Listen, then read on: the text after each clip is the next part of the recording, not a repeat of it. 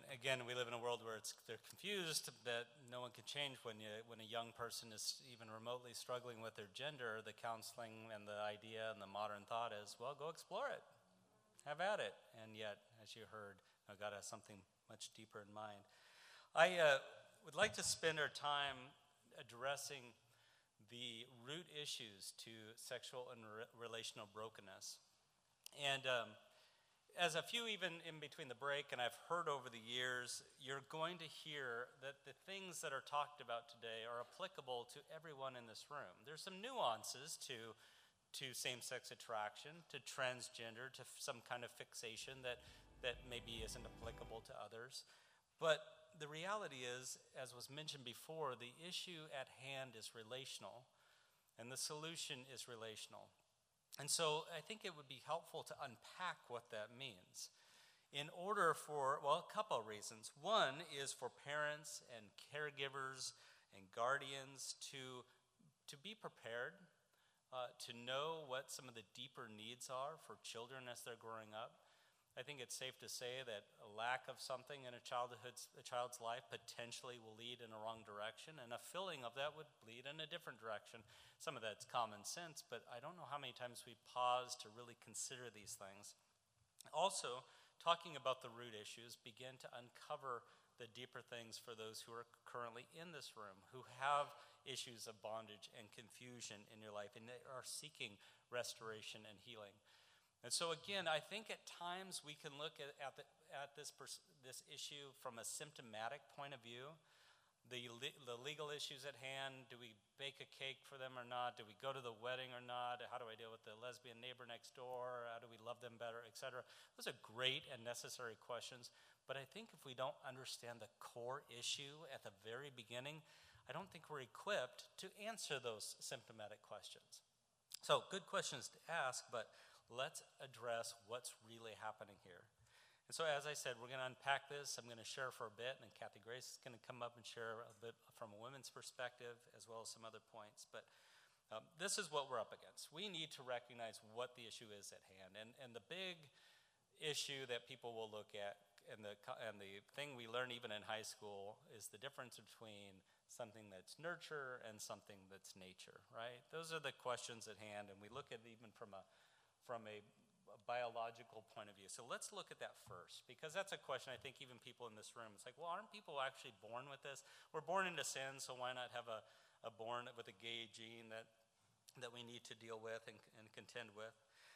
There are explanations that come from this. So biological and psychosocial issues, relational issues. The biological question at hand is, was I born with an unchangeable trait, desire, or struggle? Is this something innate within me? Just as much as I said the color of your skin. You don't choose that. You're born that way. Therefore, you can only celebrate that. As opposed to another question about desire, sexual desire and whatnot, and identity. And so I'd like to propose that there are two concepts at work here. One is predisposed, someone who's predisposed, and one who is predetermined. So God predetermined me to have brown hazel eyes, all right? God predetermined me to be very good looking, all right? Why do they laugh each time? I don't know. God predetermined me to be a certain height, things that cannot change. Even the Serenity Prayer says the very thing. God grant me the ability, the wisdom to know the difference between these things. And yet there's another aspect of this, that we could be predisposed to something at birth. So this is important to kind of wrestle through this and say, well, what am I predisposed to? An example of something that someone is predisposed to would be something like alcoholism. Okay, we know that if there is alcoholism within our family lineage, right, that if I were to pick up a bottle of alcohol, I would be more susceptible to becoming an alcoholic because of a genetic biological makeup. Is that true? Right. Am I predetermined to be an alcoholic? No, not predetermined. What is required for me to become an alcoholic? Alcohol, exactly, to drink. Now, except for the fetal alcohol syndrome, and that's a different story, obviously, but I'm talking about someone who has a vulnerability, a physiological vulnerability to these things. And even depression can be the same thing. I'm susceptible to depression because my dad, my grandpa, and great-grandpa have all dealt with this, so I need to be extra careful here. If my family has this thing with alcohol, you know what, I probably shouldn't touch this stuff. I don't know where you stand theologically on alcohol, but if there isn't a problem and you don't see a problem, then you're probably not susceptible to becoming an alcoholic. Now, the thing is that we can actually make changes with our vulnerability. So, for instance, if I was a guy who was in the Olympics and I was winning the gold medal, typically speaking, except for is it curling? Is that the curling? Except for that, you can be overweight and do that one, no problem. But outside of that sport, how does my body generally look? Fit. Yeah, fit. I've been practicing, I've been working out, I've been training, and so then I go and win the gold medal. I look a certain way. If that exact same person from early on decided to just sit on the couch, eat Doritos, and watch soaps and play video games their whole life, how would their body look? Probably not like that. More like, well, I used to look. So obviously our behavior, our choices, impact how our future is going to look, even though at the beginning there is the same biological component already. So let's at least set that kind of aside, going, wait a minute, there might be some vulnerabilities here, but not predetermined. No one is predetermined to be gay because there is no gay identified gene. In fact, there are some studies done here. I'll just briefly go through these. The brain study was done in 1991 by Dr. Simon LeVay. What he did was he examined 41 cadavers. 19 of them were allegedly homosexual, 16 heterosexual, and then 6 heterosexual women.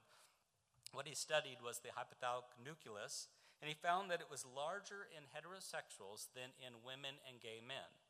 So there was a physiological difference, and he was published in a scientific magazine. But the problem was there's insignificant findings. And the question is, does brain structure actually change based on life choices? And the answer to that is yes, as we just said. If we exercise a certain part of our brain, it will change over others. The other thing is it was undetermined whether or not truly they were heterosexual. They were using HIV patients, and that doesn't prove they're gay. They could be heterosexual and get HIV. And Simon LeVay himself was a homosexual and potentially had an agenda. Years later, he actually said that study wasn't to try to prove homosexual inborn, just to bring out this attention. There's another study done with twins, several studies actually. One said that 52% of those who were homosexual, when it's identical, so an identical boy, 52% of the time the brother is going to be gay. So what's the problem with this as a significant finding? Identical, meaning 100%. The reality is 48% were not. And so you have to ask another question beyond biology. It's high, and so you wonder also if it's more prevalent, there must be something else going on. And I would suggest that twins receive and have senses and connect very similar ways. We hear this all the time about they like the same thing, they receive the same thing. And so environment is going to impact them in a similar way, but not a 100% identical way. There's another study done, the gene theory. Dr. Hammer in 1993 claimed to have found the X chromosome, but they've not been able to duplicate this study, and of course you need to in order for it to be scientific fact. So suffice it to say that there is no conclusive evidence that biology or biological factors alone contribute to homosexuality or any other issues along those lines. No studies finally done. Now this is the problem, is people think there's conclusive studies, but there just simply isn't. And I would also then go to say that even if one finds a biological link to this life, this struggle or identity, that it still doesn't determine who we are, because as I said earlier, our identity doesn't come from our biology or our sin nature, but by God, correct? And so we have to say, sure, there might be something, although there isn't anything at this point, and yet there's more evidence in the relational developmental component, as we are going to uncover. So I would say that also that if anyone suggests that they know the cause of homosexuality, that I would be highly suspect, including myself. If I were to say this is it, this is the issue at hand, and the reason being is because humans are so complex. We're so complex. We can't narrow something down to one gene or one issue, but that there are several factors that play into our development and who we are today. So rather than thinking the nurture versus nature argument, which is kind of this idea, like I said, nature versus nurture, I like the word via, to kind of play it together. Because the reality is we do, as believers, understand that we live in a fallen world, that we have a fallen nature, and that we have to deal with the reality of sin. We're all born in sin. We're all, and just to sum up this huge theological conversation, is that we're all born, if you will, with a God-shaped hole and need to come back to the Creator. We have to worship something. God created us to do so. And if we're not worshiping the Creator, we're going to worship the created, Romans 1. We got to serve someone, as they say. And so we are always, every single one of us in this room, everyone who's struggling with anything is on a constant pursuit to repair something. That's what we're doing. And that's why the term reparative therapy was coined, which again has its own baggage. But in the end, we all are in that pursuit to repair. The question is, are you going to repair it rightly, or are you going to repair it incorrectly, wrongly, artificially, ways that destroy you? And as I say, the enemy is the opportunist, and he will exploit the very things that he knows you're vulnerable with, and our temperament and our weaknesses. And so here's a young boy who's given the temperament of a sensitive young man, God-given, no sin in that whatsoever. That's not a fallen nature thing. God gives us different personalities. And I've got a temperament that is set up for Satan to exploit, set up for vulnerability for the enemy and for my own flesh nature to pursue things that fill a void, that fill in the gap, but in the end leave me hurting and in pain. So with this in mind, recognizing that biology isn't it, we're going to look at the relational aspects of homosexuality and uncover this. Again, I believe this is important because, and I'm going to just highlight this, if we have a question about how do I reach my lesbian neighbor or gay coworker, which is a legitimate question that so many people ask, think in terms of what we're talking about in this hour. This will help you know how to relate and understand and help those who are openly gay, lesbian, bisexual.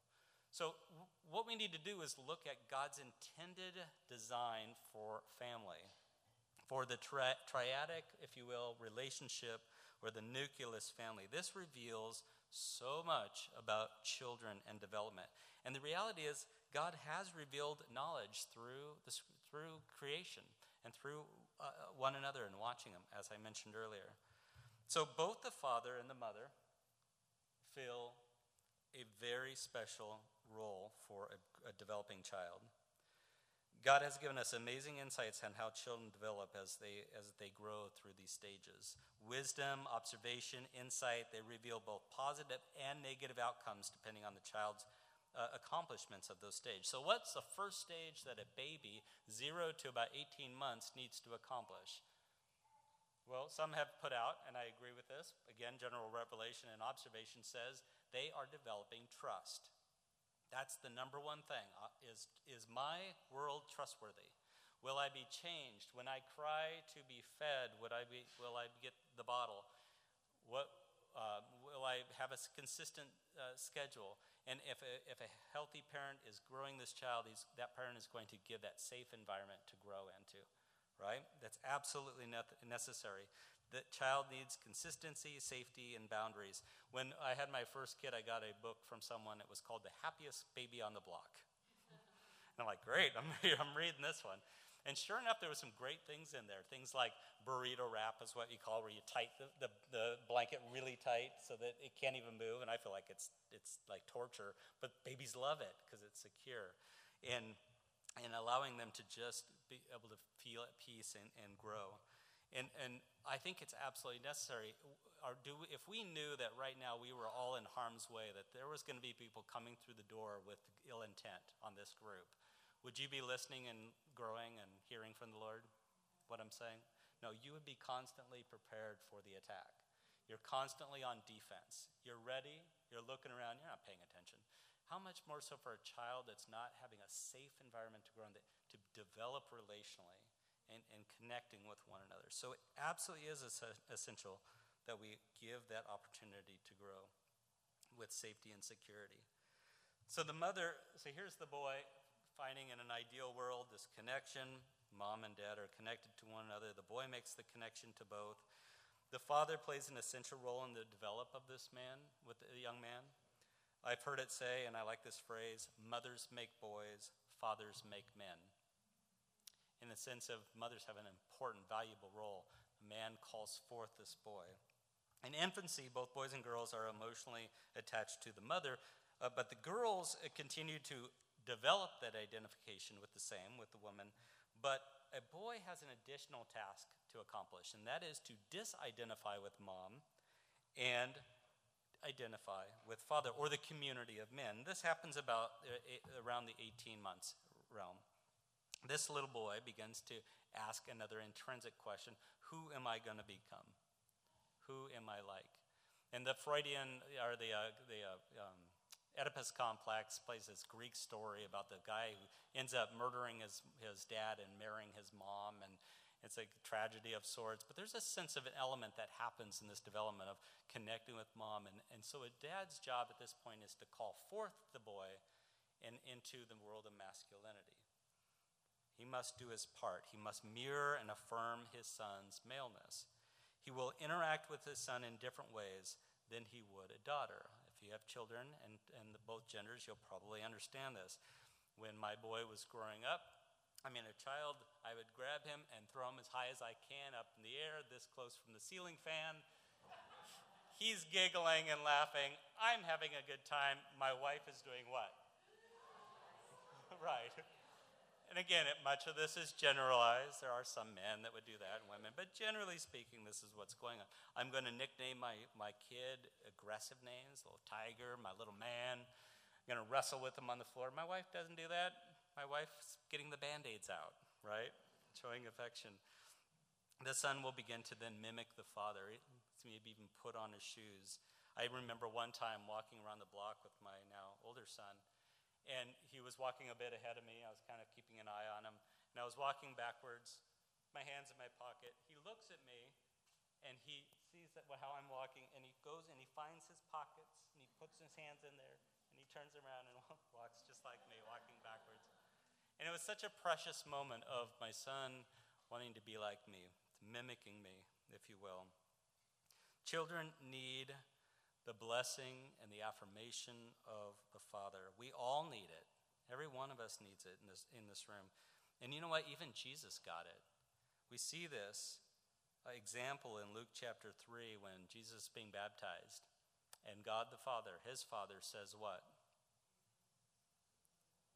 This is my Son, whom I love. With him I am well pleased. How many of you want that from your own personal father? How many of you got that from your own personal father? Yeah, a few of you.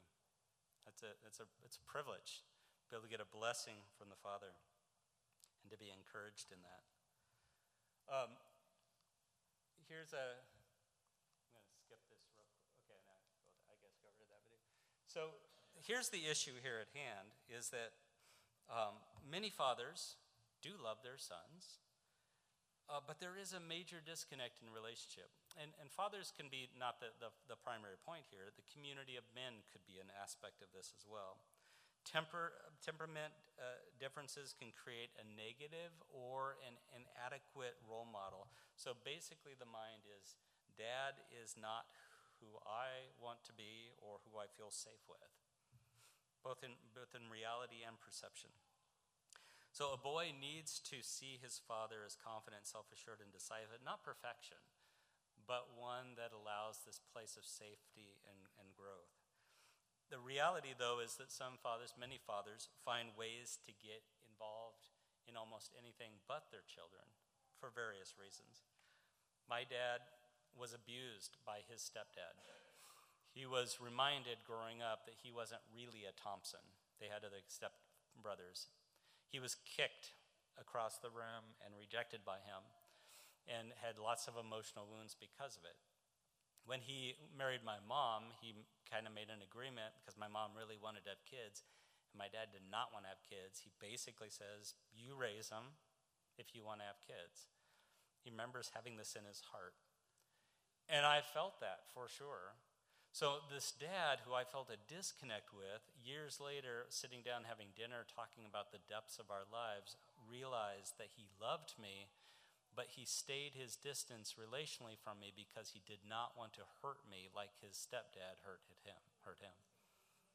It made a tremendous amount of sense. Lots of forgiveness, lots of healing. It doesn't replace the years of neglect, but it brought understanding through the thing.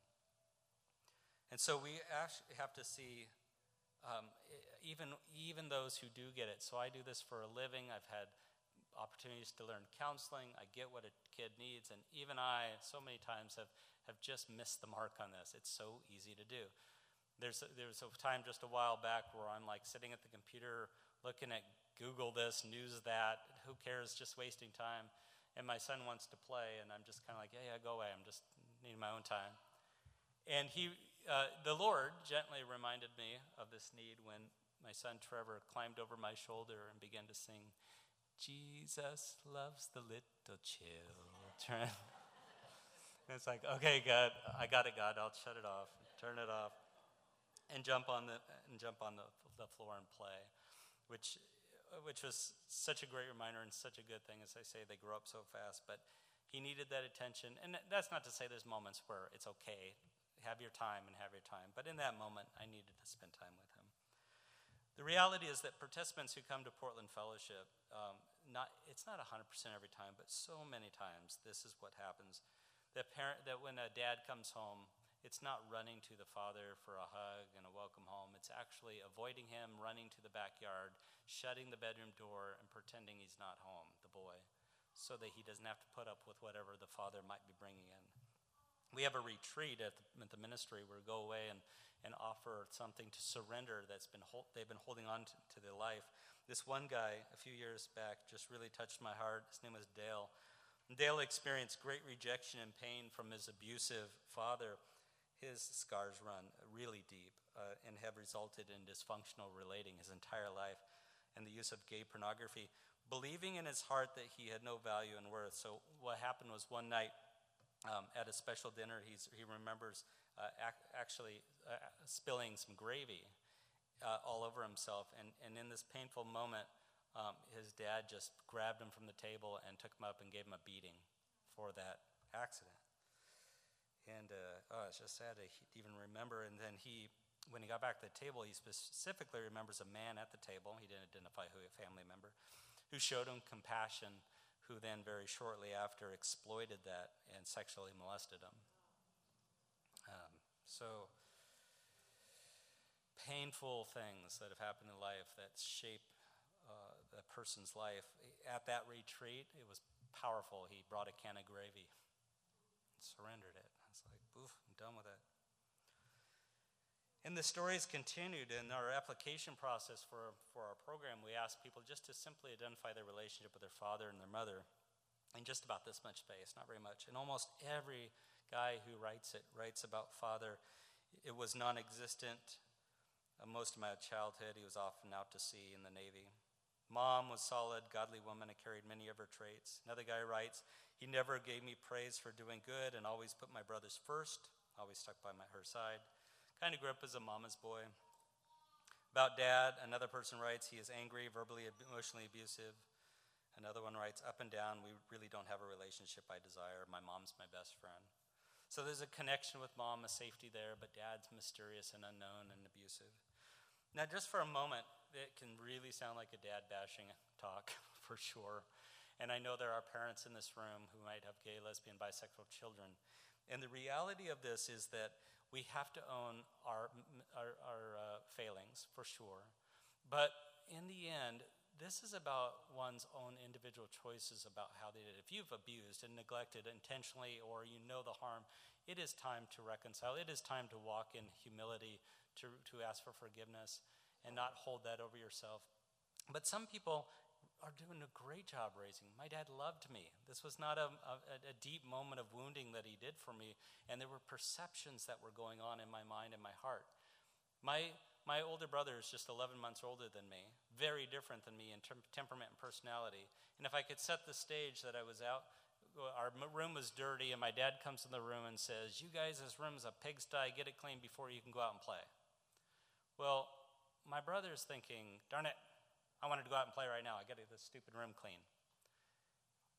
My response is, I can never measure up to him. I can never please him. Two different responses, two internal ways of processing it. Same dad, just telling the kids to clean the room. And the reality is we got to take personal responsibility for our perceptions and our understanding. The ultimate example, too, in this is that Adam and Eve had the most perfect father, spent the day with him, and they chose to be disobedient and walk away into sin. So even if this is just not about a father's relationship, a disconnect, there are other issues. Kathy Grace will mention briefly here in a bit about abuse and neglect and perception and vows. But we have to recognize all this comes back to relational issues that needs, again, relational solutions. So now the boy has confusion and is about relating and insecure and not knowing how to fit in. And he's in puberty land, or before puberty, 8 years old. And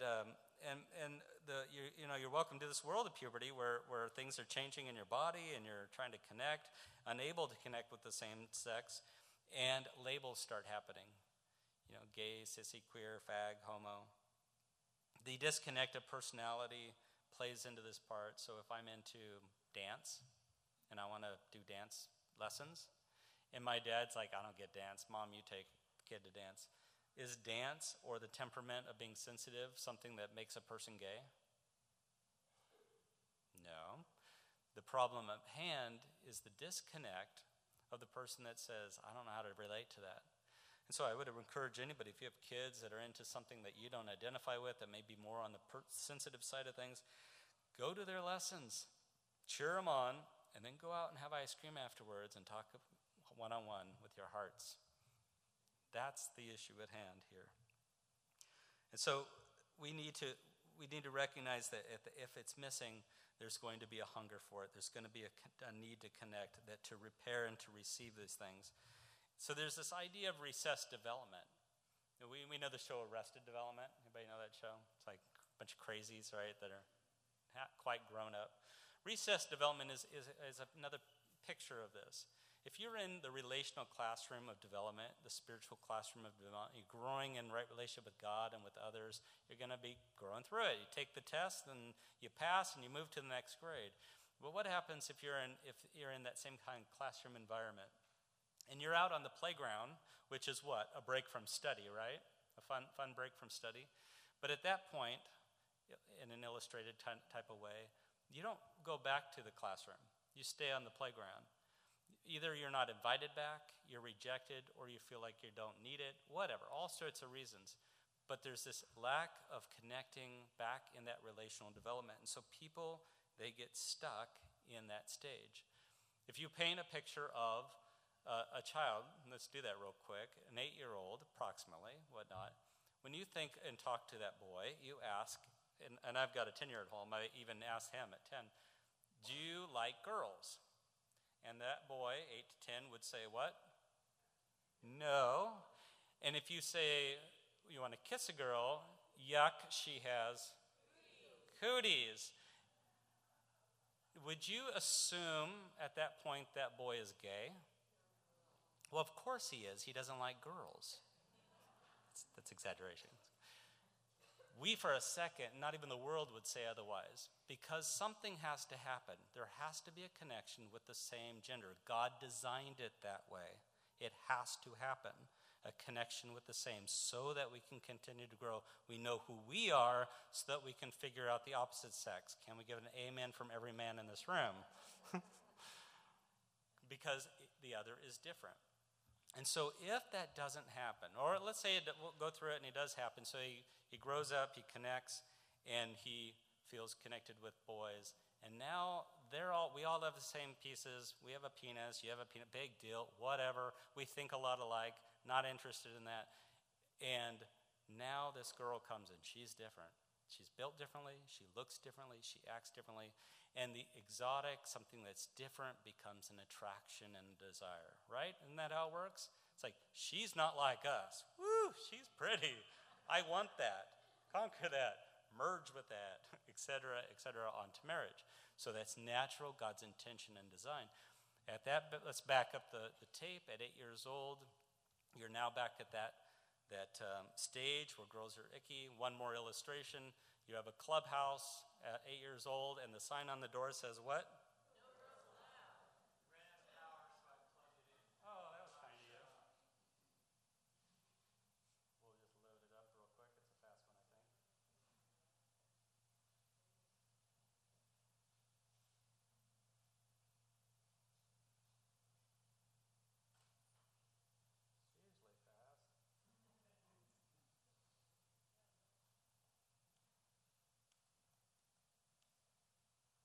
See if it's all just sitting there waiting for me. Golden Hills, there we are.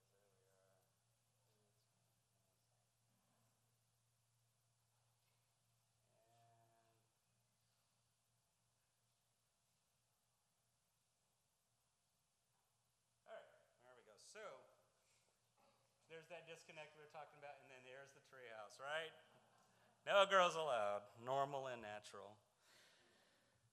If that doesn't get achieved, if there isn't the connection, to be able to connect with the same sex in healthy ways, then one would continue to hunger for it, right? So as was said about the water, if I'm thirsty, I need it. No need goes unfilled. It has to be met rightly or wrongly. So if I have a need to connect with the same, I am going to I'm going to continue to look for it and hunger for it. Even years later, as I'm walking through my own healing and transformation in my life and really got a good footing, I actually kind of resorted and had a moment of recess development, if you will. When I went on a trip with my wife to Europe, we went backpacking around Europe. And it was just her and I for the longest time. And one thing, well, first is that I realized, when you're around a bunch of people that don't speak English, it's hard, isn't it? Anybody go backpacking, go into a foreign country? It can be quite a challenge. And as backpackers at a younger age, when you run into someone who is either Canadian, Australian, British, or United States, American, you connect rather quickly. And actually, they become one of your best friends. Why is that? Yeah, oh my, it's so hard to try to understand where the bathroom is and where to go with people who don't speak English. And then you finally get into a group, it's like, okay, I get you. I got it, we can relax, and now we're really connected. This is like the men are from Mars, women are from Venus type of thing, right? And so there's this sense of I can rest. I can breathe a little. And it's like what I said before about if your life was in danger right now, how can you grow? So this 8-year-old boy, the proverbial clubhouse experience, if you will, the recess development is saying, come on back in the classroom. Let's have this opportunity for a clubhouse. The person who struggles with same-sex attraction would report in different ways they didn't have this clubhouse. They didn't have it. The point of connection, the point of interaction many times were with women. I connected with my mom and found that it was easier to just relate to her and connect with her. And I didn't know how to talk to Dad. When I was then a little bit older, before I even learned about Portland Fellowship in high school, I'm watching my peers want to go out and play a game of hoops, and I'm like, I don't know how to play, and I'm just going to embarrass myself, so I'm going to leave this situation and run. I'm going to get out of here. And so each time I did that, whether it's in my heart or literally leaving, it's leaving still this big hole to try to connect and relate the way God intended for me to relate. And so it truly is about peer relating. I need to be able to relate well. So here's and then now this one's not going to work, which is fine.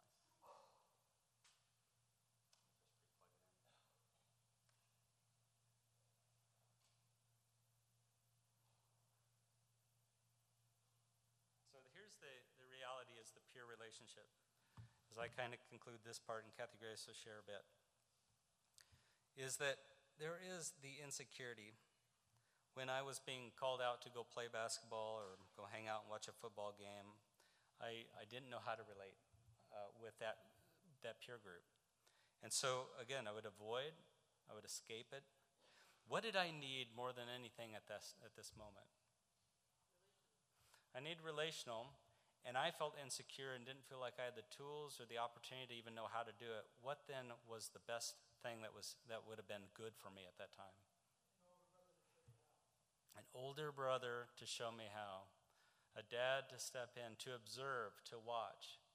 What an incredible opportunity for us as the body of Christ, not to be anyone's savior or to fix anyone's sexuality, but if we can recognize that if a boy is struggling with his gender, if a man is struggling or has a desire for another man to complete something within, I would even venture to say, and I've been there, I've been in gay bars. A gay bar, in my opinion, is a big old massive clubhouse with a no girls sign on it. The problem with this is these are boys, now men, but actually in a sense recessed in development, seeking to find the very thing they need from someone who, what? Doesn't have it either.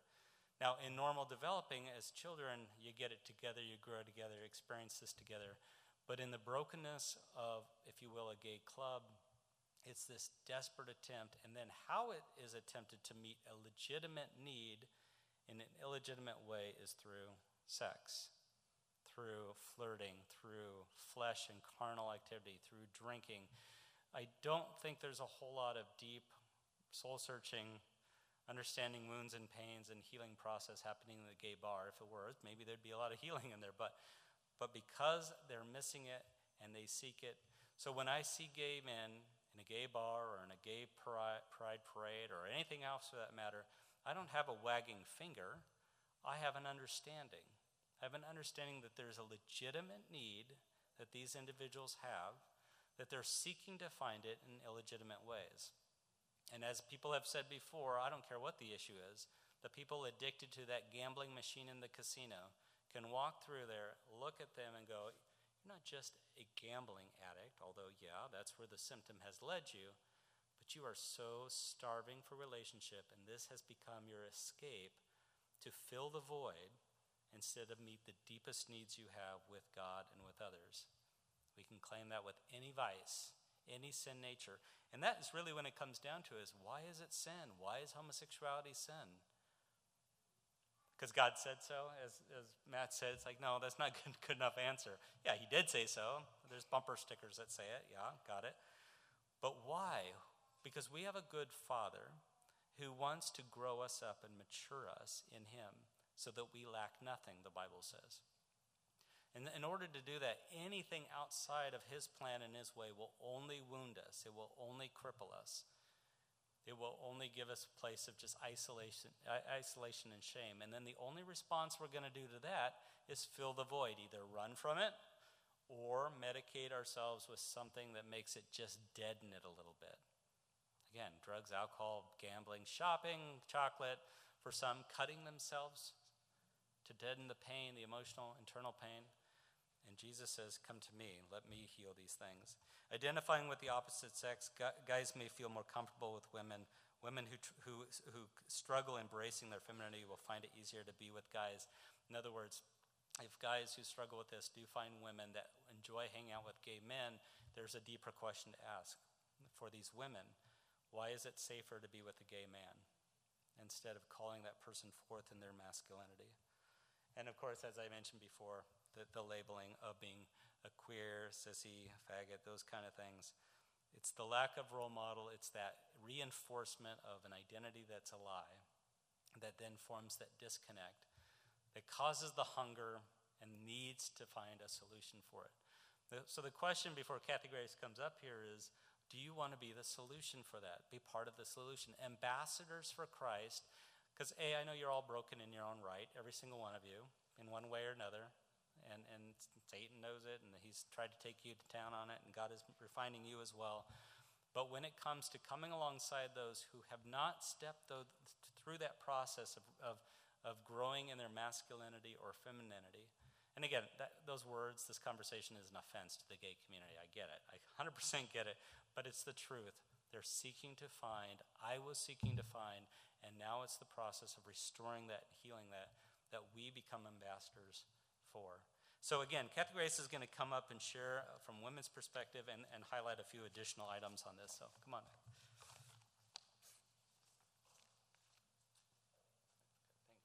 Did you take mine? Oh. Okay, good.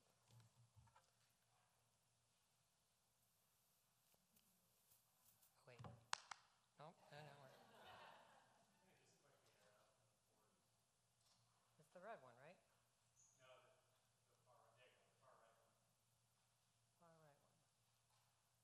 Is that mine? That's not mine. Oh. I don't know.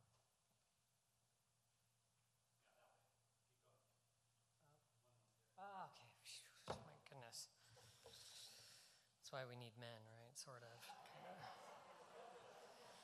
But it's about time for a women's perspective, right?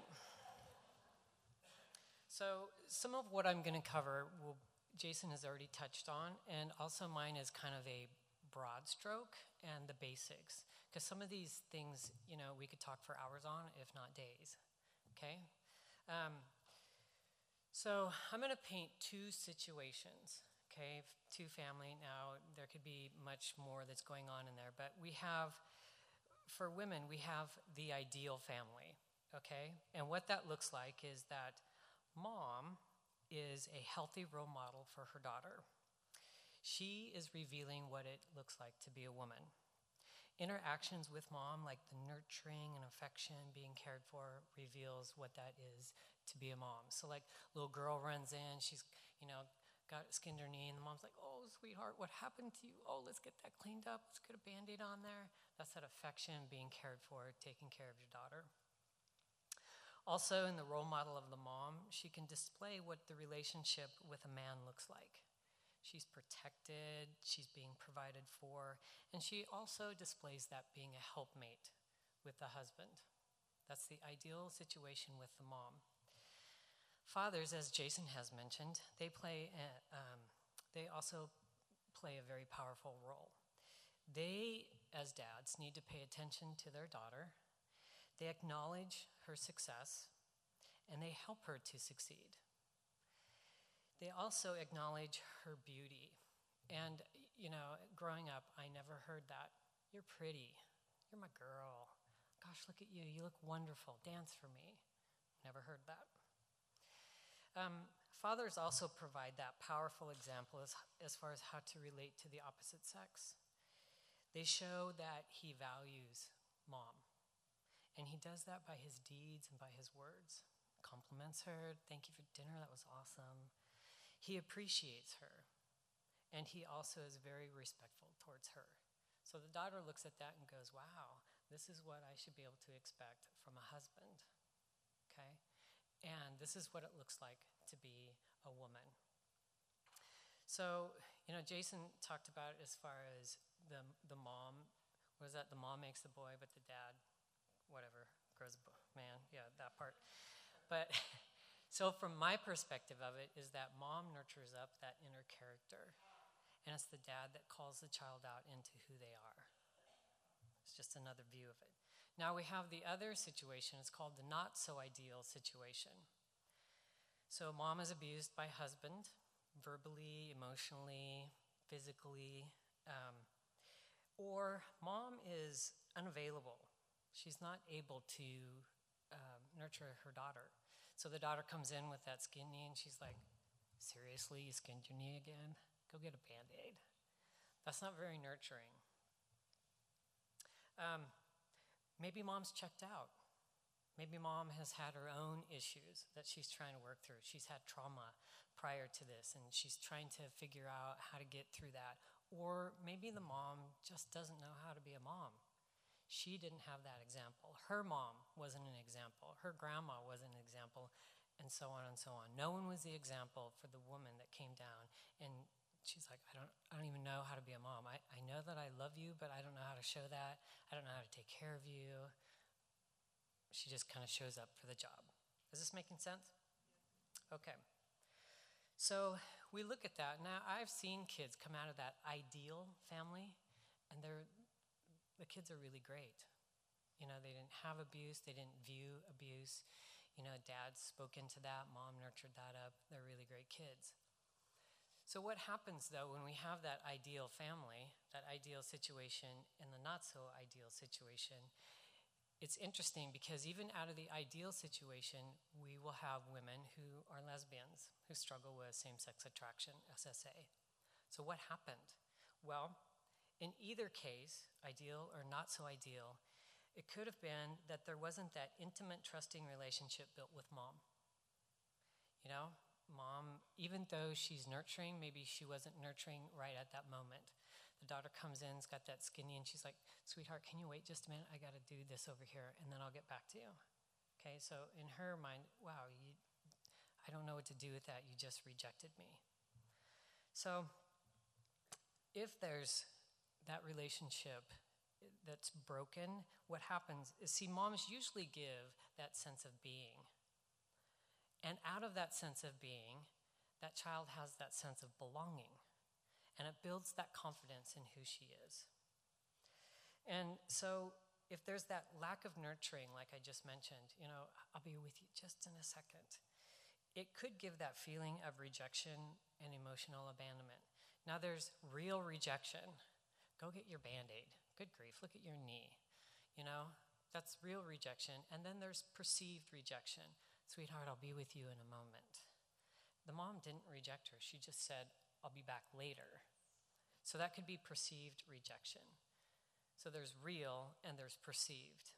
Now again, you know, moms, if you're struggling with this, as Jason said, sometimes there are things that you need to own up to, and other times it's just the child's perception and temperament. So girls, women, they'll look for that sense of being in other women. They'll look for that emotional abandonment to be met, and for the nurturing. And they do this because women are those things. We're wired that way. You know, one of the things that the Lord really showed me is when I came out of the lifestyle, one of the pastors told me, when I looked at you, I always thought you'd be a really great woman because you were so nurturing. And I realized that even living as a man, I could not stop how I was wired on the inside. I couldn't stop being a woman, even though I look like a man. So they go to the women to have those things met, and also because they're not a man. Men have become unsafe. So since they have this idea that men can't be trusted, then women have to be trustworthy. And I'm going to get my emotional needs met through you. Also, there could have been, even in the ideal situation, there could have been abuse that just wasn't talked about. Maybe it only happened 1 or 2 times, but the daughter never said anything. She just figured out how to deal with it and move past it. You know, one of the things, and I think this is true for everybody, is we look in others for what we lack. And I know that that's true for women that struggle with SSA. That's why they go to women, because they're looking for those things that they didn't get from their mom. And they weren't affirmed by their dad as far as being beautiful, as far as being acceptable as a woman. Now, women that struggle with transgender like myself, I would say most of those things that I just described are true. And there's more. The difference between me and someone who struggles with SSA is that there's deep self-hatred. Now, I'm not saying that the woman who struggles with SSA doesn't have self-hatred, but it seems like those with transgender, there's that all-inclusive self-hatred. And when women who struggle with SSA too, they actually reject their natural sexual orientation, meaning instead of being attracted to men, they're attracted to women. With transgender people, they reject their entire sexual identity. Everything about me needed to be changed because it was too vulnerable to be identified as a woman. Does this make sense? Okay. So, for the most part, women struggling with SSA, to some degree, if they are able, for the most part, women struggling with SSA can, to some degree, be able to identify as being a woman. They're okay with staying a woman. Okay, they just don't want to be with a man. And a person who struggles with their sexual identity cannot. Now, I tried dating. You know, when I was living as a girl, I hated it because he knew I was a girl. Not that I wanted to date a man as a man, but it was awful being identified as a woman. I hated everything about myself. The only way for a transgender person to be safe is not to be that gender. Since they believe that nothing is good, since I believed nothing was good about them, or that I was marred beyond compare or repair, it is hard for the transgender person to trust or believe anybody, because everybody's out here. I didn't trust anybody. You had to work really hard to be my friend, and then even so, I didn't share anything about me. And because the self-hatred runs so deep, that anticipation and the expectation is to always be rejected or hated. That's what I expected from people. Okay. Peer relating. So what I'm finding is if the woman comes from the ideal situation, then peer relating is much easier. Because in the ideal situation, they seem to have gotten a little more nurture from their mom. There's something about that relationship that maybe was impacted and that whole intimate relationship wasn't fully developed, but they were able to get some nurturing. So there was something about that sense of being that they were able to get. And so their peer relating becomes much easier, and they want to learn about that feminine stuff, because there are lesbians out there that you wouldn't know they're a lesbian because they are very feminine. Because we have that stereotypical that they're all, you know, leather jackets, short hair, tough, you know, look like a man type of thing. But that's not true. There are women out there who are very feminine that I found out one time there was this woman who was a lesbian. I was like, what? But you're so feminine. So they find it easier, those who come from the ideal situation, to want to embrace that stuff because there's something about their identity that they're okay with as far as the femininity. They just don't want to be with a man. Then the women who come from the not so ideal situation, we can understand why they wouldn't want to embrace the feminine parts. The peer relating doesn't happen because it's way too vulnerable and unsafe. Their peer groups have either already begun to isolate them, you know, kind of put them in their own little group, or they've begun to isolate themselves, realizing, I don't fit in there, you are too feminine, I'm going to do this over here, either by myself or I'm going to find others that I can relate with. And what happens too is that they like hanging out with the guys because they want to be like them. They want to learn how to be tough. And they'd rather be tough for protection. See, because femininity we're supposed to draw in. True femininity means to invite, to draw in. And the women who come from the not so ideal situation are like, I am not inviting you in any past this, and you're lucky if you get this far, okay? They don't want that, because everything has said, men are unsafe. I don't want to invite you in here, so I'm going to put on this tough exterior for my protection, because you're going to stay over there. But also, if we look at that woman who's very tough in exterior, maybe rides a Harley or whatever, if we look at that, we can also see that that is their wounding. What they're wearing on the outside for their protection is saying that they're deeply wounded on the inside, and that's what they're protecting. is that deep woundedness from within. But they don't want you to get too close to see that, because you're going to hurt them again. So, identifying with the opposite sex, women who are considered tomboys will hang out with boys to be like them. They want to be tough. Now, I'm not saying that all tomboys are going to grow up to be lesbians or they're going to be transgender. Because some tomboys just want to be tomboys, and when they get to puberty, they're like, oh, I like being a girl. I'm going to be a girl. And they move on. For me, I was always a tomboy from like about 3 till, 20 when I began to live as a man. But women who are able to embrace their femininity, even just a little, might be willing to try the opposite sex. Because there's just enough that they embrace about their femininity to go, I'm kind of curious about that. I don't know. Because in their peer relating, their peers are doing that because they're doing the healthy thing. So they're like, what if I try this? Maybe I'll try this. And in trying it, they either go, nope, not for me. Or they call themselves bisexual because there's enough of them to go, I kind of like men, but I also like women over here because they meet me emotionally and they make me feel like a woman. So they don't know how to draw that line and go, I'm going to be this or I'm going to be that. They allow those lines to be blurred.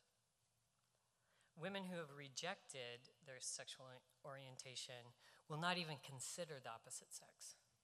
That's like the whole cooties thing. Even if they're 40 and they're like, you still got cooties, I can see it. And typically, women who are in the lifestyle have been sexually abused by men. So men are viewed as not safe. And, sometimes the fathers abuse their daughters. It's uncles, brothers, my brother, co-workers, peers. All these men that they have been in contact with somehow has abused them. And so they just don't want to be like that. And also, they've watched their dad objectify women. And so they don't want to be objectified. The dad looks at that woman and he goes, oh, look at that, oh, look at that, oh, look at that.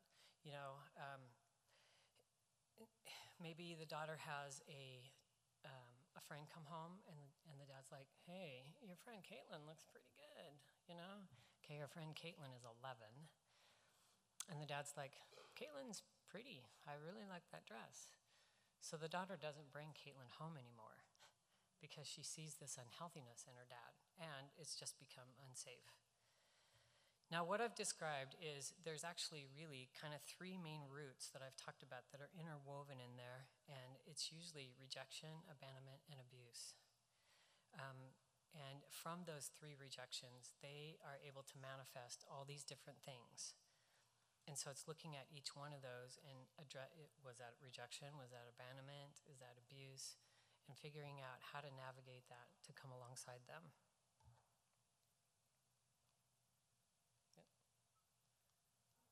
Okay. Coping mechanisms. Defensive detachment. Now, out of curiosity, I asked Google, okay, Google, what is the definition of defensive detachment? And Google said, it's a form of protection when children who desperately long for connection with same-sex parent grow up to suspect that the relationship will only bring greater rejection. And I would say yes, and it goes much deeper than that. So I had severe defensive detachment, and it is exactly that. And it's a coping mechanism. You cut off from everything because everything's going to hurt you, is your perception. I don't want to deal with these emotional pain, and I don't want to deal with how you're going to hurt me. And the only emotion I ever really lived in was pain. And so I did those things to keep from that pain happening over and over and over. And when I came to the Portland Fellowship, I couldn't identify if I was happy, sad, because I pretty much was just existing. And so we detach from all those emotions. And in some cases, it's helpful. It's to get you through that season, and then you do have to attach. And then there's vows. Now, vows, they do keep children stuck in their behavior. It also keeps them trying to fulfill that vow. And vows start like with I will never or I will always. Now, if you have a vow, I made a vow, I will never be weak. So I worked really hard at fulfilling that vow. I went to the gym, I pumped iron, I was constantly looking at how I could keep myself safe. How could I keep myself strong? I also made a vow, I will never be like my dad. And what happened? In one of the relationships I was in, I woke up and went, oh, whoops, I'm my dad. The other thing is, too, is the very things that we hate are the very things we become. And there, I also made a vow, is that I will always be replaced. Now, looking at that, that's not a helpful vow.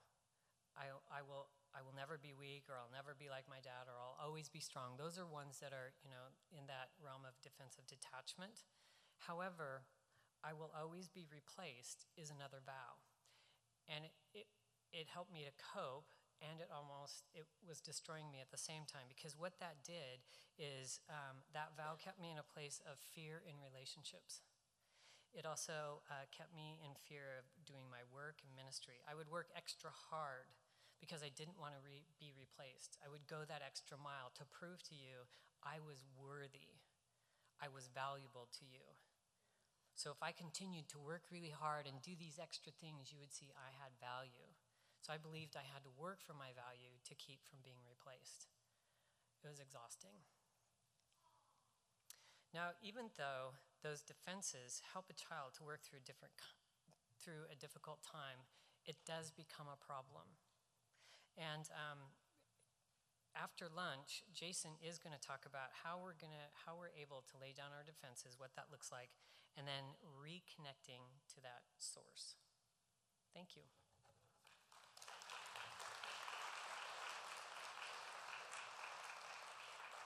We are this close to eating for lunch. I'm going to pray that God would bless our lunchtime. But I just wanted to say I'm sitting over there thinking how much I don't know about what's going on and how I can be a part of that. And I'm thinking about mission trips and the amount of time that we invest in learning different cultures to connect with unreached people groups or wherever we're going as Christians around the world to try to preach the gospel, and how much time we spend in learning the culture and learning how to go there and make a difference. And I'm sitting here wondering how much I don't know about a community of folks who are hurting right here, whether it's in the church and they just it's too risky to say anything around here, or whether it's in my community where I live or where I work. And I'm just convicted in some ways of how much more I want to understand so that I can be a part of the solution. And I'm hoping that some of you or all of you are having similar convictions. And there's going to be a point in today where I'm going to personally ask if there's somebody here that wants to take this to the next level and work with me and my team so that Golden Hills could be a place that would get some professional training and the things that Jason and Kathy Grace and Portland Fellowship offer to become whatever God would want us to be here. I know that there's a lot more learning we're going to need to do. There's a lot more training that we'll need to do. But if you're getting moved by God today and this is something that you would like to become involved with at a deeper level, I want you to come and talk to me, because there's several of us that are feeling that we want Golden Hills to be a connecting point, a safe place for people to rediscover their identity in Christ. So I want you to pray about that. Okay? All right. With that said, the little blue sheets on your table, if you do have a question and you want it to be part of the Q&A, which is going to be at 3 o'clock, then make sure you fill that out. Frank and a couple people from his team will come along right before lunch is over and collect those. So just leave them at your table or go online and submit your questions that way. I was sneaking a peek at some of the questions. I'm going to answer one right now. Yes, Jason could make the PDF available, so we'll convert that, or the PowerPoint. We'll convert that to a PDF after the conference, and I'll put that up on our website. I'll make sure, because I have all your emails if you registered, I'll be able to send out some instructions on how to get a copy of that, of the PowerPoint in a PDF form. All right? So here's what we're going to do for lunch, so it's not a mad rush when those curtains come open, because I know we're all starving. What we'll do is we'll release 4 tables at a time, and we'll start with these 4 right here. So the doors are opening, so these 4 tables, go on up there and get your lunch. You can fix your burgers and hot dogs back there, the condiments. You'll come back, and then the next group of 4 tables, when you see it die down a little bit, I'm going to leave it up to you to figure out when to go, okay? Before you go, God, thank you so much for what you're doing here today so far. Just want to pray that you would continue to bless our conference and bless this food, and in Jesus' name, amen. Enjoy your lunch.